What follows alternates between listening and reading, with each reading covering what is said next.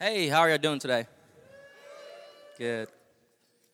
Well, if you don't know me, my name is Savut, and I teach the third and fourth grade and the middle school kids in the back, and I absolutely love it. It's a pleasure and an honor to be part of the kids' lives. I love watching them worship and learn about our King. It gives me so much hope for their lives, and that's exactly what this first candle represents. It represents hope. And in your notes here, you have the first part of what I'll be reading. In Isaiah 9, verses 2 through 7, it says, "The people walking in darkness have seen a great light. A light has dawned on those living in a land of darkness. You have enlarged the nation and increased its joy. The people have rejoiced before you as they rejoice at harvest time and as they rejoice when dividing spoils. For you have shattered their oppressive yoke and the rod on their shoulders, the staff of their oppressor, just as you did on the day of Midian. For the trampling boot of battle and the bloody garments of war will be burned as fuel for the fire. For a child will be born to us, for us a son will be given to us, and the government will be on his shoulders. He will be named Wonderful Counselor, Mighty God, Eternal Father, and Prince of Peace. The dominion will be vast, and his prosperity will never end. He will reign on the throne of David and over his kingdom, to establish and sustain it with justice and righteousness from now on and forever. The zeal of the Lord of hosts will accomplish this." And I absolutely love this scripture, and I don't have time to share, to go over all of it, but the first few verses says, the people walking in darkness, that was once us. We were once those people who lived in darkness and walked in darkness. But the beautiful thing about this verse is right after it says, "But they have seen a great light." And that light is what I want to talk about today. That light and the hope of Jesus is what changes us. Most of us have seen this great light and had a genuine encounter with Jesus. However, there are some of us in this room that have never experienced a real encounter with Jesus. And if that's you today, I'm so glad you're here, and I hope one day you get to experience what it really feels like to have your life change. And the Lord totally changed my life, and I want to talk about that real quick. I didn't grow up in a Christian home. I grew up in a Buddhist home, and for 18 years, I lived in darkness. I grew up longing to be loved. I longed to be known, and I longed to be heard. I was lost. I was lonely. I was depressed. I was abused. Didn't really have family, and I wanted to give up and quit multiple times. But the hope of Jesus, that's what changed me, and that's what saved me. I saw hope, and I had a genuine encounter with Jesus because people loved me, and people listened to me, and they shined their light on me, and they gave me hope. And I met, as the scripture says, the Wonderful Counselor, the Mighty God, the Eternal Father, the Father that I've always longed for, and the Prince of Peace. I wonder if some of you in this room are living in darkness. Are you lonely? Are you struggling with lust and porn and addictions? Are you struggling with your family? Do you have family that will listen to you? Are you struggling with finance, pride, identity? Are you struggling with your marriage? Are you thinking about giving up and quitting? Are these things holding you back from seeing the hope in Jesus? Do you look at this world and say, there's absolutely no way. There's no way I can do this. There's no way I can be free from my addictions. There's no way I can do this alone. And if you look at this world the past few years and you see all these events, I would say there's no way, absolutely. But you cannot put your hope in this world. It will fail you. In 2 Corinthians 4, verse 16 to 18, it says, "Therefore we do not give up. Even though our outer person is being destroyed, our inner person is being renewed day by day. For our momentary light affliction is producing for us an absolutely incomparable eternal weight of glory.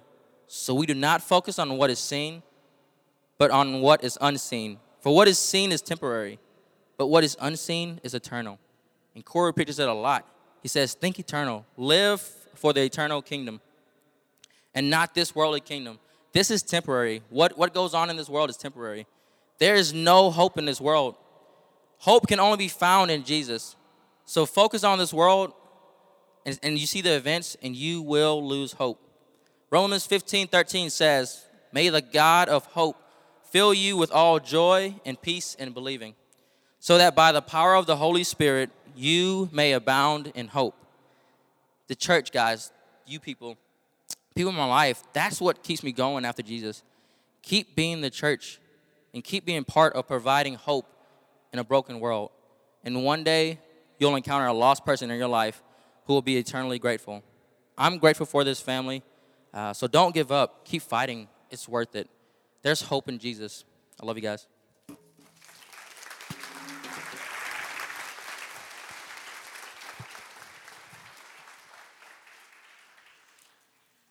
Good morning.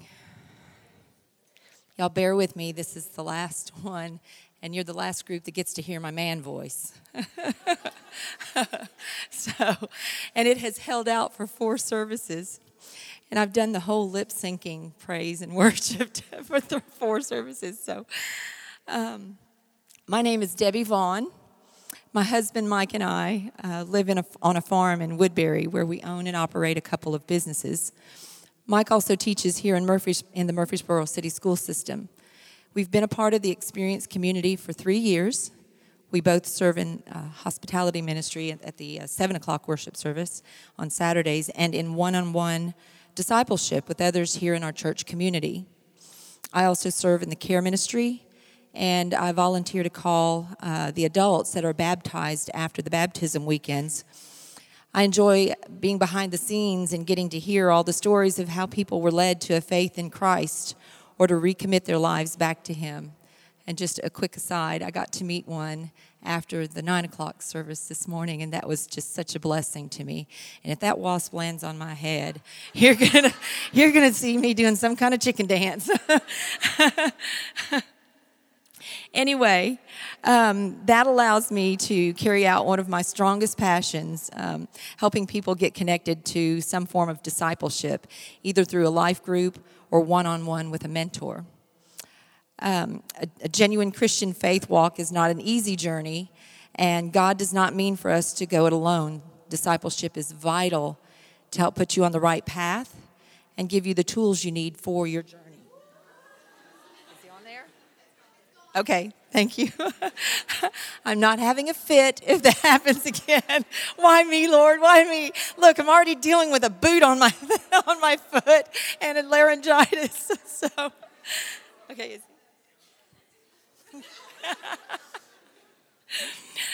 All right. No technical difficulties here, just flying insects. I'm honored that Kyle asked me to share with you today about love. My prayer is that I share God's heart and not just empty words. Scottish evangelist Henry Drummond said, "The world is not a playground, it's a schoolroom. Life is not a holiday, but an education. And the one eternal lesson for us all is how better we can love." I think this speaks perfectly to Paul's heart as he wrote from prison to the church at Philippi in Philippians 2, 1-11. As I've meditated on several translations of this scripture over the past couple of weeks, I've chosen the Message to share today. It's not my usual study translation, but for me, it seemed to best translate the strong love in Paul's heart for the Philippian church. Very much like Corey's heart and the heart of all of our leadership as they teach and disciple us throughout the week. Let's look at verses 1-4 first. If you've gotten anything at all out of following Christ, if His love has made any difference in your life, if being in a community of the Spirit means anything to you, if you have a heart, if you care, then do me a favor. Agree with each other. Love each other. Be deep-spirited friends. Don't push your way to the front. Don't sweet-talk your way to the top. Put yourself aside and help others get ahead. Don't be obsessed with getting your own advantage. Forget yourselves long enough to lend a helping hand. Does being in a love relationship with Christ and in a community of the Spirit transform you? Does it cause you to strive to agree with others, to love others, to be deep-spirited friends with others? Does it cause you to be vulnerable and allow others to be a deep-spirited friend to you? to speak loving biblical truth into your life, to walk in faith with you through struggles, trials, temptations, and your failures. I have to ask these questions because I've also asked them of myself. Let me assure you, I am not an expert in walking out my faith. I'm just someone with a backstory that may be a bit similar to your own. Parents divorced when I was 7, violent alcoholic stepfathers, experimentation with destructive behaviors and relationships just to feel accepted and loved. I found religion without relationship at 18 and still struggled with the need for love and acceptance. It took years for the light to come on that God wanted a love relationship with me. All my dysfunction, my failed attempts at goodness, my poor decisions, they didn't matter. All it would take to have a relationship with the one who would transform me was one word: yes. Yes, I repent and die to my sin and myself.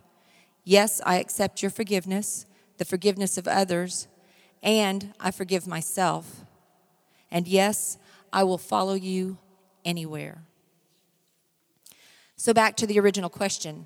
Does being in a love relationship with Christ and in a community of the Spirit transform you? Yes, it has to. You cannot have a genuine encounter with Jesus and not begin to be transformed. If there is no transformation that is evidenced by a desire to be more like our precious Savior, allowing Him to love others through us, love that looks like Christ's love will not thrive. All we then have is religion, which doesn't come close to resembling His love. And religion grumbles and finds fault and fusses and compares and competes and on and on. I know this because I once found religion and it was void of any love. My relationship with my Savior and this community of the Spirit, you people, has transformed my life forever. It takes walking in fellowship with Christ and all of you. Let's look at verses 5 through 8. Think of yourselves the way Christ thought of himself. He had equal status with God, but didn't think so much of himself that he had to cling to the advantages of that status, no matter what. Not at all. When the time came, he set aside the privileges of deity and took on the status of a slave. He became a human. Having become human, he stayed a human. It was an incredibly humbling process. He didn't claim special privileges. Instead, he lived a selfless, obedient life and then died a selfless, obedient death. And the worst kind of death at that, a crucifixion. Dan Mohler is one of my favorite Bible teachers just because he exudes God's love. In his testimony, he says, I was born into the lie of living for self, and now because of what Christ has done, I can be born again. I die to myself to become love. Our water baptism symbolizes this death to ourselves, not just a makeover or remodel so we look and talk better or more religious, carrying the same ugly on the inside, but we actually allow Christ to live in and through us and toss out the stinking, rotten, ugly stuff. It's how we're actually able to pull off being in agreement with each other, putting others first, being deep-spirited friends, loving each other. Our greatest example is seen in verses 5 through 8. Christ, who had equal status with God, made nothing of himself so he could become equal with us. So I should do the same thing. I should consider myself equal to the homeless, to the drug addict, the murderer, to a liar, a thief, a beggar. I should see myself equal to the person at work who annoys the fool out of me. Just so you know, I have 2 businesses and none of my employees annoy the fool out of me, okay? To the insensitive person who has a full grocery cart in the 20 items and underline. You know that person.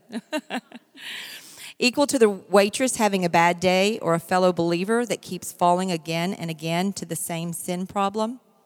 Equal to a friend who hurt me deeply. Do you see? When we view ourselves as equal to or less than those we consider difficult to love, That's when love blooms. That's when we can love them, serve them, give to them. Love that looks like Christ's love doesn't place a different price tag on people. He paid the same price for us all.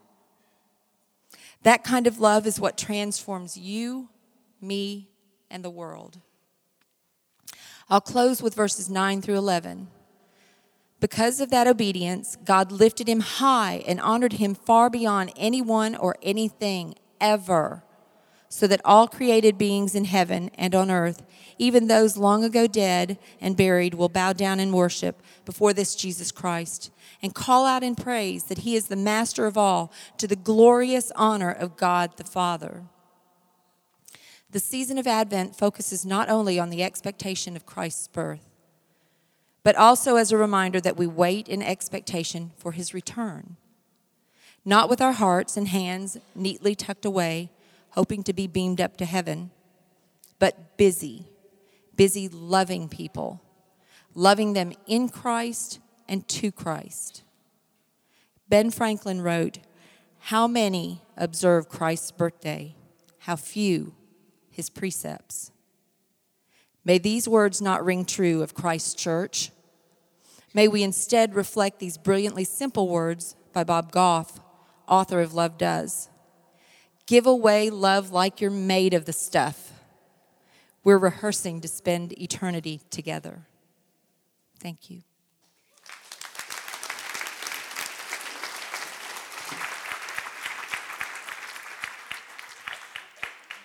That's hilarious, huh? Save $5 on an Elmo, pay $86.50 to get out of jail like 15 minutes later. I don't know about y'all, where I'm from, that's bad math, right? That's not a savings, that's a loss right there. So my name is Chris Campbell, and most of you guys know my wife, Lindsay Campbell. I'm usually carrying bags and babies back there, getting a little protection sticker, hoping my kids don't go off the rails and get put up on the screen up here, so I have to go run out and get them. So y'all parents can relate to that. I get it.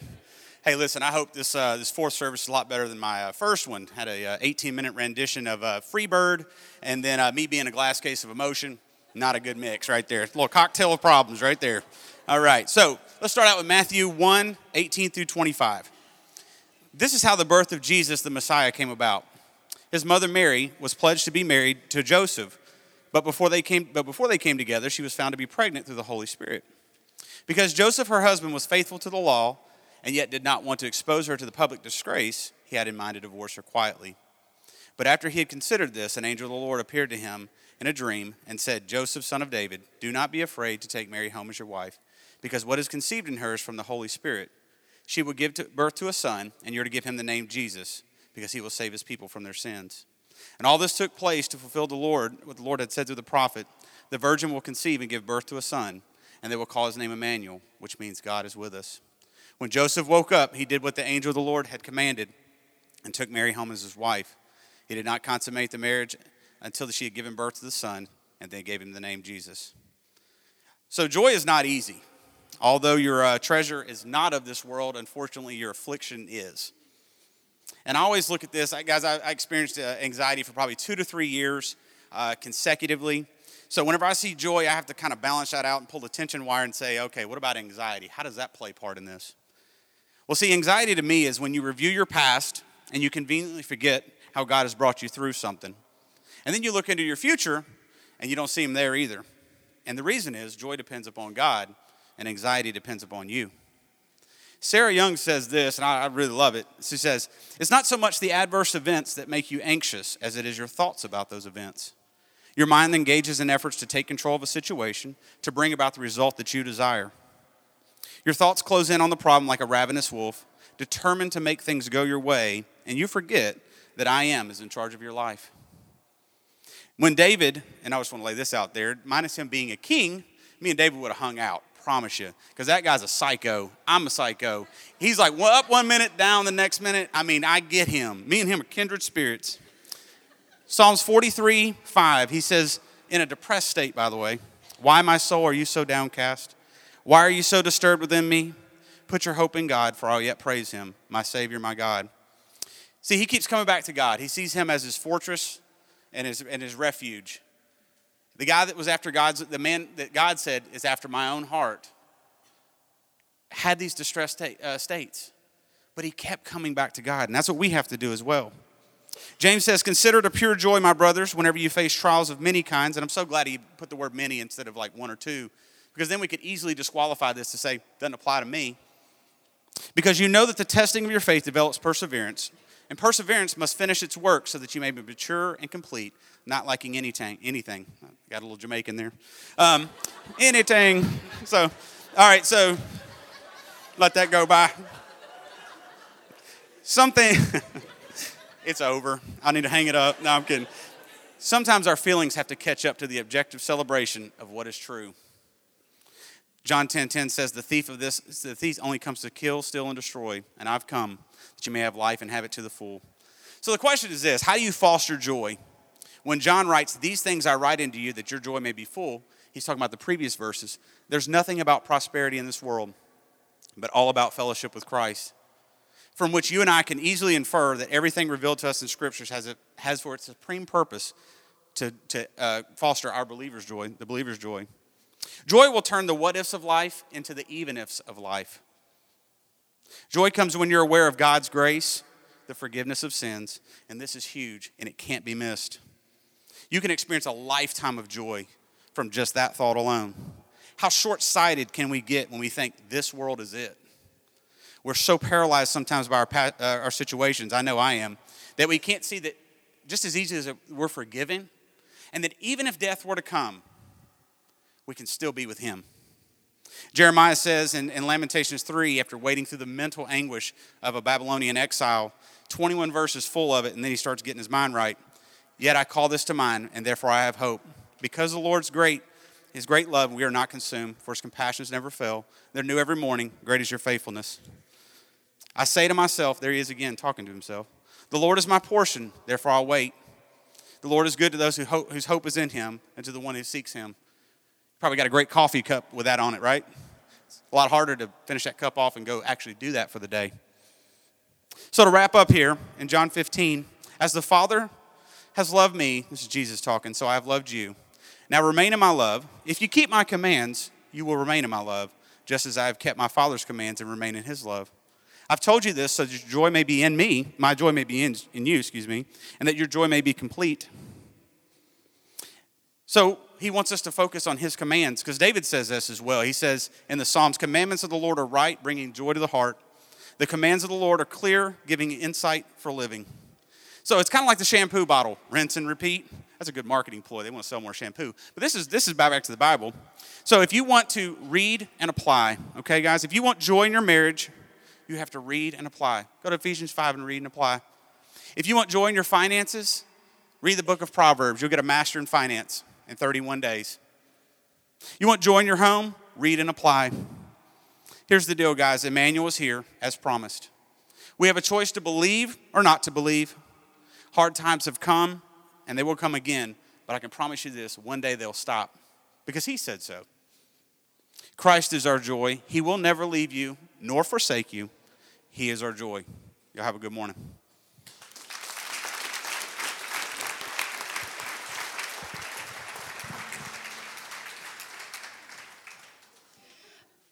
Hi. For those of you who don't know me, I'm Corey Trimble's wife, Alicia, and I just want to say I don't enjoy this, but I have enjoyed. I'm honored though, but it's not. I have enjoyed though being at all 4 services. It's just been so beautiful. And Kyle, thank you for putting together such a great service. I mean, we've laughed, we've cried, we've almost been killed by a wasp. So it's just been such an honor just to be able to, just be with all the services and just let you guys know how much we just appreciate you and are just thankful to have this opportunity to speak to you about Christ. My candle is about God's peace. And as I was thinking about this, I've been trying to stay off Facebook because that's where I get all my news. I'm attached to like Channel 5 and just, and so everything's terrible that they post on there. And I got to thinking, especially during this time of year, it's our job as Christ followers just to share like the peace. And I'm like, this world is so dark. But then I reminded myself that God makes greatness from small things, like a baby being born in a lowly manger. The word peace is used a lot during this time of year.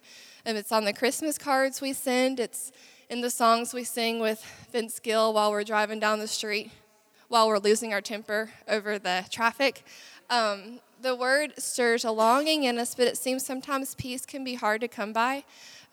It could just be the small things. You know, if life is going well for you, you're stressed out about the meals that need to be planned, the events you have to attend. It's just those little things that still distract you from the focus of this time of year. Or you've lost a loved one within the past year, and it's really hard just to focus on finding the peace and joy from the Lord because you're grieving. There's people that will say they can't wait for the Christmas season to be over due to the stress. And it made me think back to the first Christmas, thought of Mary and Joseph, and how stressful it would be to be an unwed, pregnant teenager during this time. And I thought of how she was probably treated while she walked around her town, or how scared her fiancé probably was. But Mary's initial response when she was told she would conceive was, "My soul proclaims the goodness of the Lord, and my spirit has rejoiced in God my Savior." When it was time for the birth, they had nowhere to go. But God gave them the gift of peace. Even though they were in the midst of a chaotic, stressful situation, they trusted God the entire time and were able to embrace peace. Isaiah 26:3 says, "You will keep in perfect peace those whose minds are steadfast, because they trust in you." With perfect peace, our focus is not on our problem, but is constantly on Christ. To have this peace, we must be intentional about focusing on God and trusting Him. We must remind ourselves that His timing and purposes for our lives are perfect. Taking time to meditate on His Word guides and anchors our lives. Psalm 119, 165 says, "Great peace have they who love your law, and nothing can make them stumble." Worldly peace only comes from pleasant circumstances when things are going well in our lives. Biblical peace is not related to circumstances. But in the midst of trials, we can still have peace. God's peace is complete, adequate, and sufficient for anything we may face. It's attainable if we draw closer to Him. In Psalms, it says, "Abundant peace belongs to those who love your instruction. Nothing makes them stumble." The book of Philippians says, "Don't worry about anything. The peace of God, which surpasses every thought, will guard your hearts and minds in Christ Jesus." We must trust that God is in control regardless of what happens in our lives. And remember, without great trials, we cannot have great victories. Peace of God is an indicator that we are allowing Him to guide us. True peace doesn't come from a work or an achievement, but it only comes when man fulfills his purpose for which he was created. We find that purpose by believing and putting our trust in Jesus Christ. When we insist on being in control, we end up choosing fear rather than faith. Fear and worry are the enemies of peace. The Bible tells us to cast our cares upon Him. We must let His peace rule our hearts and trust His promises for us. It allows us to be free from anxiety, and then we are able to show a sad world what it looks like to have joy during the trials that we face. We can stay calm during the storms in our life, and that is the greatest testimony we can show to the world around us. God doesn't promise a life without sorrow or pain, but He does promise strength from above and undying love. Psalm 29:11, "The Lord blesses His people with strength. The Lord blesses His people with peace." As we learn more about God, we see that He is always faithful and stays true to His promises. We are able to experience His continual goodness. We cannot let situations determine our level of contentment, but instead we must learn to rely on a God that never changes. Paul was a great example of having the peace of God. He tells us to consider it all joy when we encounter various trials. Through his trial of being in jail, he was able to teach salvation to his jailers and the jailer's family. Our enemy, the devil, is persistent in wearing us out and keeping us from God's will. As Christians, though, we must remind ourselves that we are full of the Spirit of the living God. We are more than conquerors. We must plan ahead to stay peaceful during trials, because everything is not going to go the way that we plan for our lives. The Bible says to not let your hearts be troubled and don't be afraid. Submit and trust Him to be as good as His word. Rebellion and sin broke communion with God. Jesus Christ came into this world to bridge the gap and undo the effects of sin.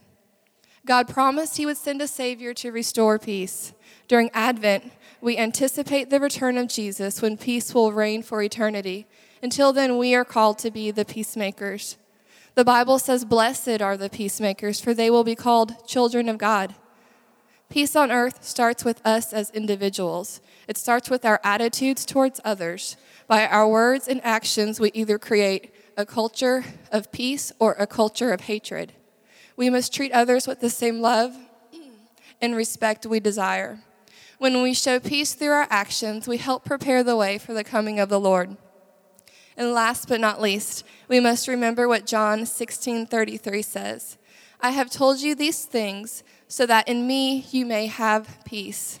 In this world you will have trouble, but take heart. I have overcome the world."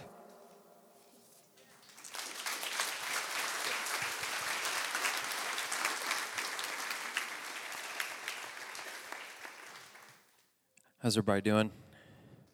Good, good. When that wasp landed on Liz, I was like praying in tongues over there in the side. I was just like, God, please don't let that thing sting her. So you're welcome, by the way. So really, really glad you guys are here. This is, again, like Alicia was saying, we always make a joke that she writes my sermons, and you can see how that's plausible. So she does really, really well, though she hates being up here. But before you guys leave today, all the speakers, they don't do it for a living. They're all servants here at the church, and please make sure you go by and tell them thank you. I think they all did a phenomenal job, and yeah, they did a wonderful job.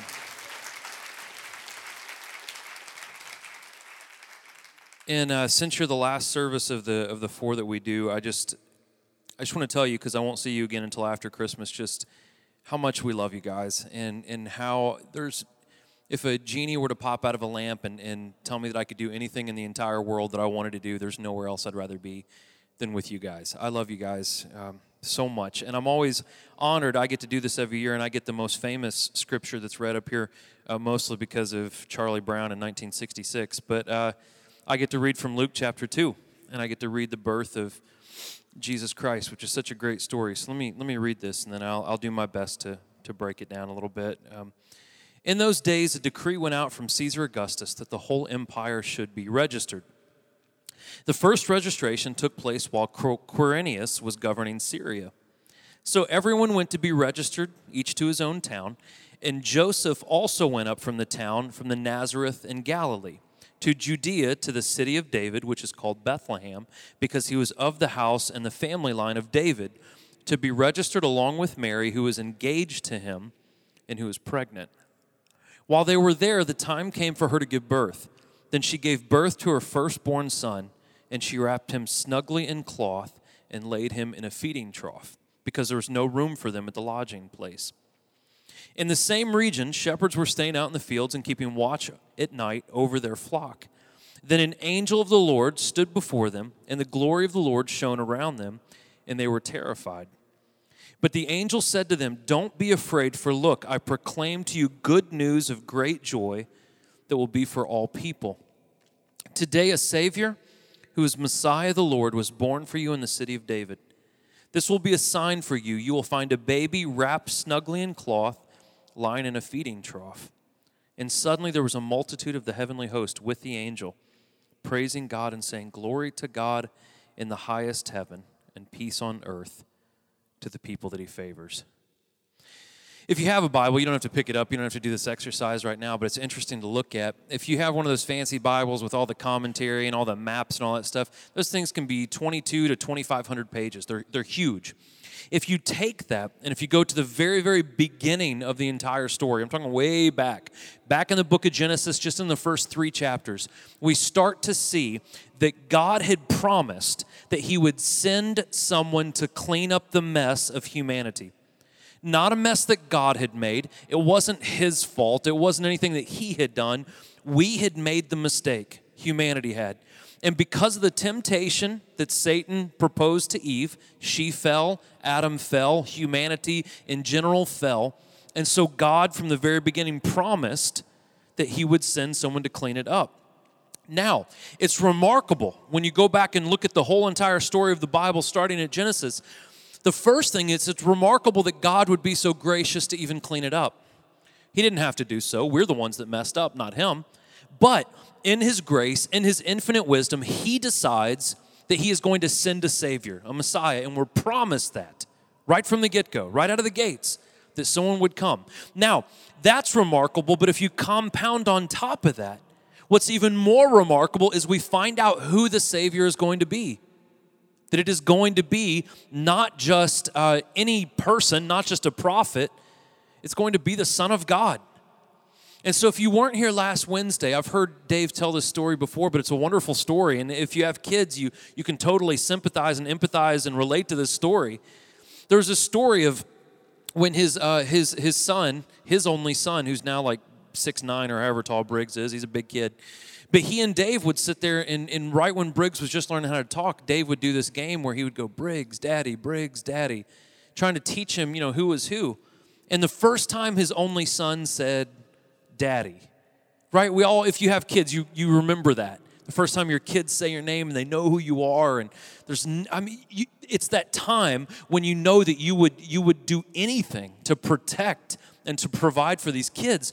And so what God does is he takes his only son and he's willing to sacrifice his only son for the possible salvation of humanity. What I mean by possible is there are going to be people that weren't going to respond to this. There are going to be people that throughout the time we have on earth, that will not respond to the remarkable gift that God has given us, his only child. And so as you build on that, it's remarkable that Christ would send a Savior. We find out it's his son. That's remarkable. And then we find out how he delivered his son. Not wrapped up in gold, not coming with political power or military strength, but coming as a poor child that was born in a stable and put in the feeding trough that most of the donkeys and whatever animals are out there would eat out of. They would grow up to be a very blue-collar worker, right? Just a normal, kind of average individual that would go on to save humanity. It's remarkable. And then if you even compound more on top of that, in Jesus Christ, we don't just have the Son of God, that Jesus Christ is God. That the little boy that we celebrate that grew up to be a carpenter, who grew up to be the one that died on the cross and shed his blood for our sins, that wasn't just the Son of God, but it was God. And so we see the complexity of what the Holy Trinity is in Jesus Christ. That he was completely man, but he was also completely God. And that he and the Father are one with the Holy Spirit, that they are all connected. And we see that in Jesus Christ. Savut, who got up here and read earlier, who's a phenomenal teacher and does a lot, but he read from Isaiah chapter 9, and I'm going to touch on just the last couple of verses. It said, "For a child will be born for us, a son will be given to us, and the government will be on his shoulders. He will be named Wonderful Counselor, Mighty God, Eternal Father, and Prince of Peace. The dominion will be vast, and its prosperity will never end. He will reign on the throne of David and over his kingdom to establish and sustain it with justice and righteousness from now on and forever. The zeal of the Lord of hosts will accomplish this." In this time of year, I don't think we just forget what the season should be about. I think sometimes we forget who the season is about. And even if we know it's about Jesus, I think sometimes we forget who Jesus is. But the scripture tells us, and it gives many, many descriptions of the complexity and the different facets of Jesus Christ. But just in the part that we've read, we hear that Jesus Christ is the counselor who provides wisdom for our emotional needs. In a day and age when people are drowning in fear, when they are drowning in depression and anxiety, in a time that is extremely confusing, because of Jesus Christ, we have clarity. Because of the gift of wisdom that Jesus brings through his Holy Spirit, that we can petition him, we can talk to him, and in these crazy times, he can give us wisdom on how to navigate through the turbulent waters that is the world right now. We find out that Jesus is the father to the fatherless. Now, some people who don't know my story or some of the other stories of the people on this stage and the people that serve at this church, it's easy to sit back and say, well, how can Corey not know about family dynamics or dysfunction? Just to be transparent with you guys, I have a father that in my 36 years, 8 of those we have not spoken at all. And so I can empathize with those of you that don't have a good relationship with your family. I can empathize with that. For those of you that haven't had a mother figure in your life, I'm blessed to have a wonderful mom in my life. But I know that there's many of you that didn't have a good relationship with your mother. And for those of us that didn't have the kind of parents we wished we had, Jesus Christ steps in and he is a dad to the dadless. And he is a nurturer to the momless. That he can come in and he can be those things. He is also the Prince of Peace that comforts us in the times that we're living in right now.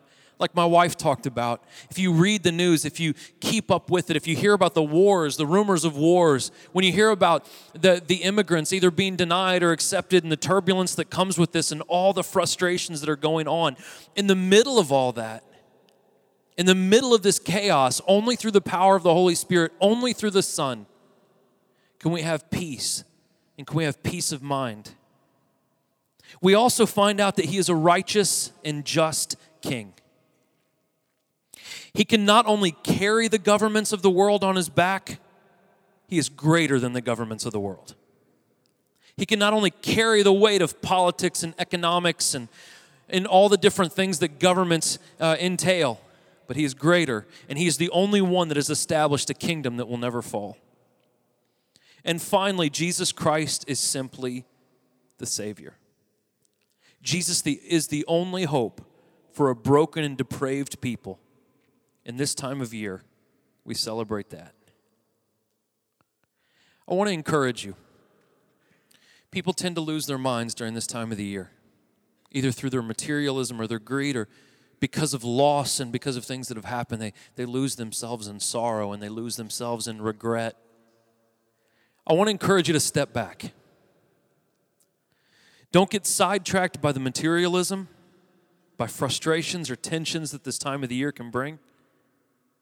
And I know that many of you are lonely. I know that many of you are lonely because you come into my office and you tell me. I know that some of you have experienced extreme loss.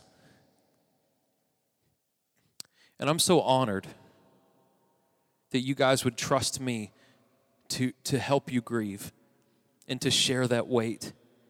I wouldn't say names because I don't want to embarrass people, but there's people in this room that I've grown so close to and I love so much that this sounds weird, but it's an honor that you would trust me enough to grieve with you and to help you carry that weight. And I know that you're lonely. There are people in this room that have gone through divorce. There are people in this room who've lost loved ones. There's people in this room that have very little. And let me tell you why the church is so important. God has given us the church. He has given us each other. And we are to look out for each other, and we are to edify each other. And we are to bring each other together. Because whatever the world has stripped from us, the relationships or the people, God has given us the church to fill that void until he comes back. And we need each other. We need each other. I know that some of you are lonely, broken, and longing for hope. But know that the Savior has come.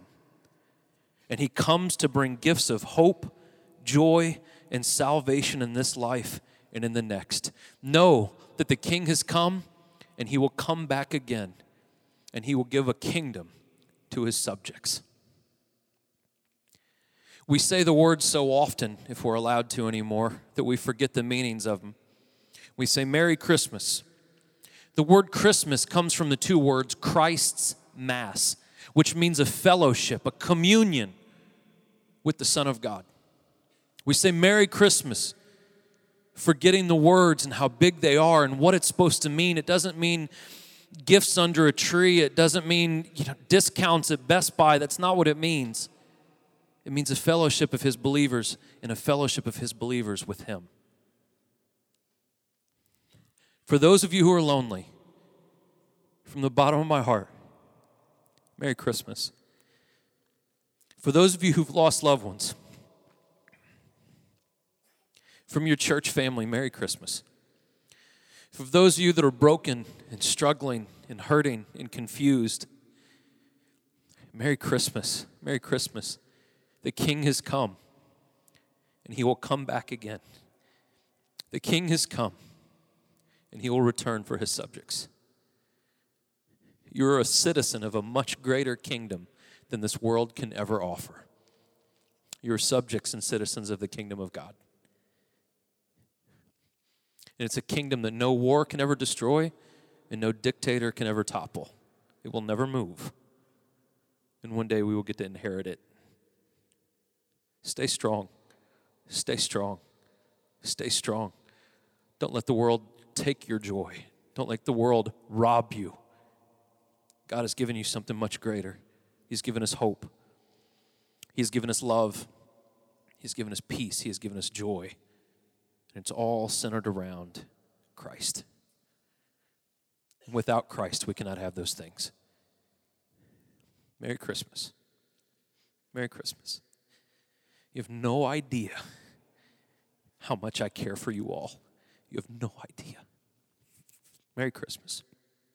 I love you so much. And if I love you like this, your Father in heaven loves you in a way that you can't even understand. Now, we do it every single week, and I think we forget the significance of this too. We have communion on the right and left. This not only symbolizes the fact that the Son has come, it symbolizes the fact that the Son grew up. And when he was 33 years old, he was violently killed for you and I. But it doesn't end there. He wasn't a martyr. That he rose again. And his Holy Spirit was poured out so we can have an intimate relationship with God the Father. The only thing that stops people from taking communion is just simple repentance, asking God to forgive you. Now, we're in no rush. It's 12:27. We have time. When you come up, if you take communion today, I encourage you, take it with your family. Now look, that doesn't necessarily mean your wife and kids.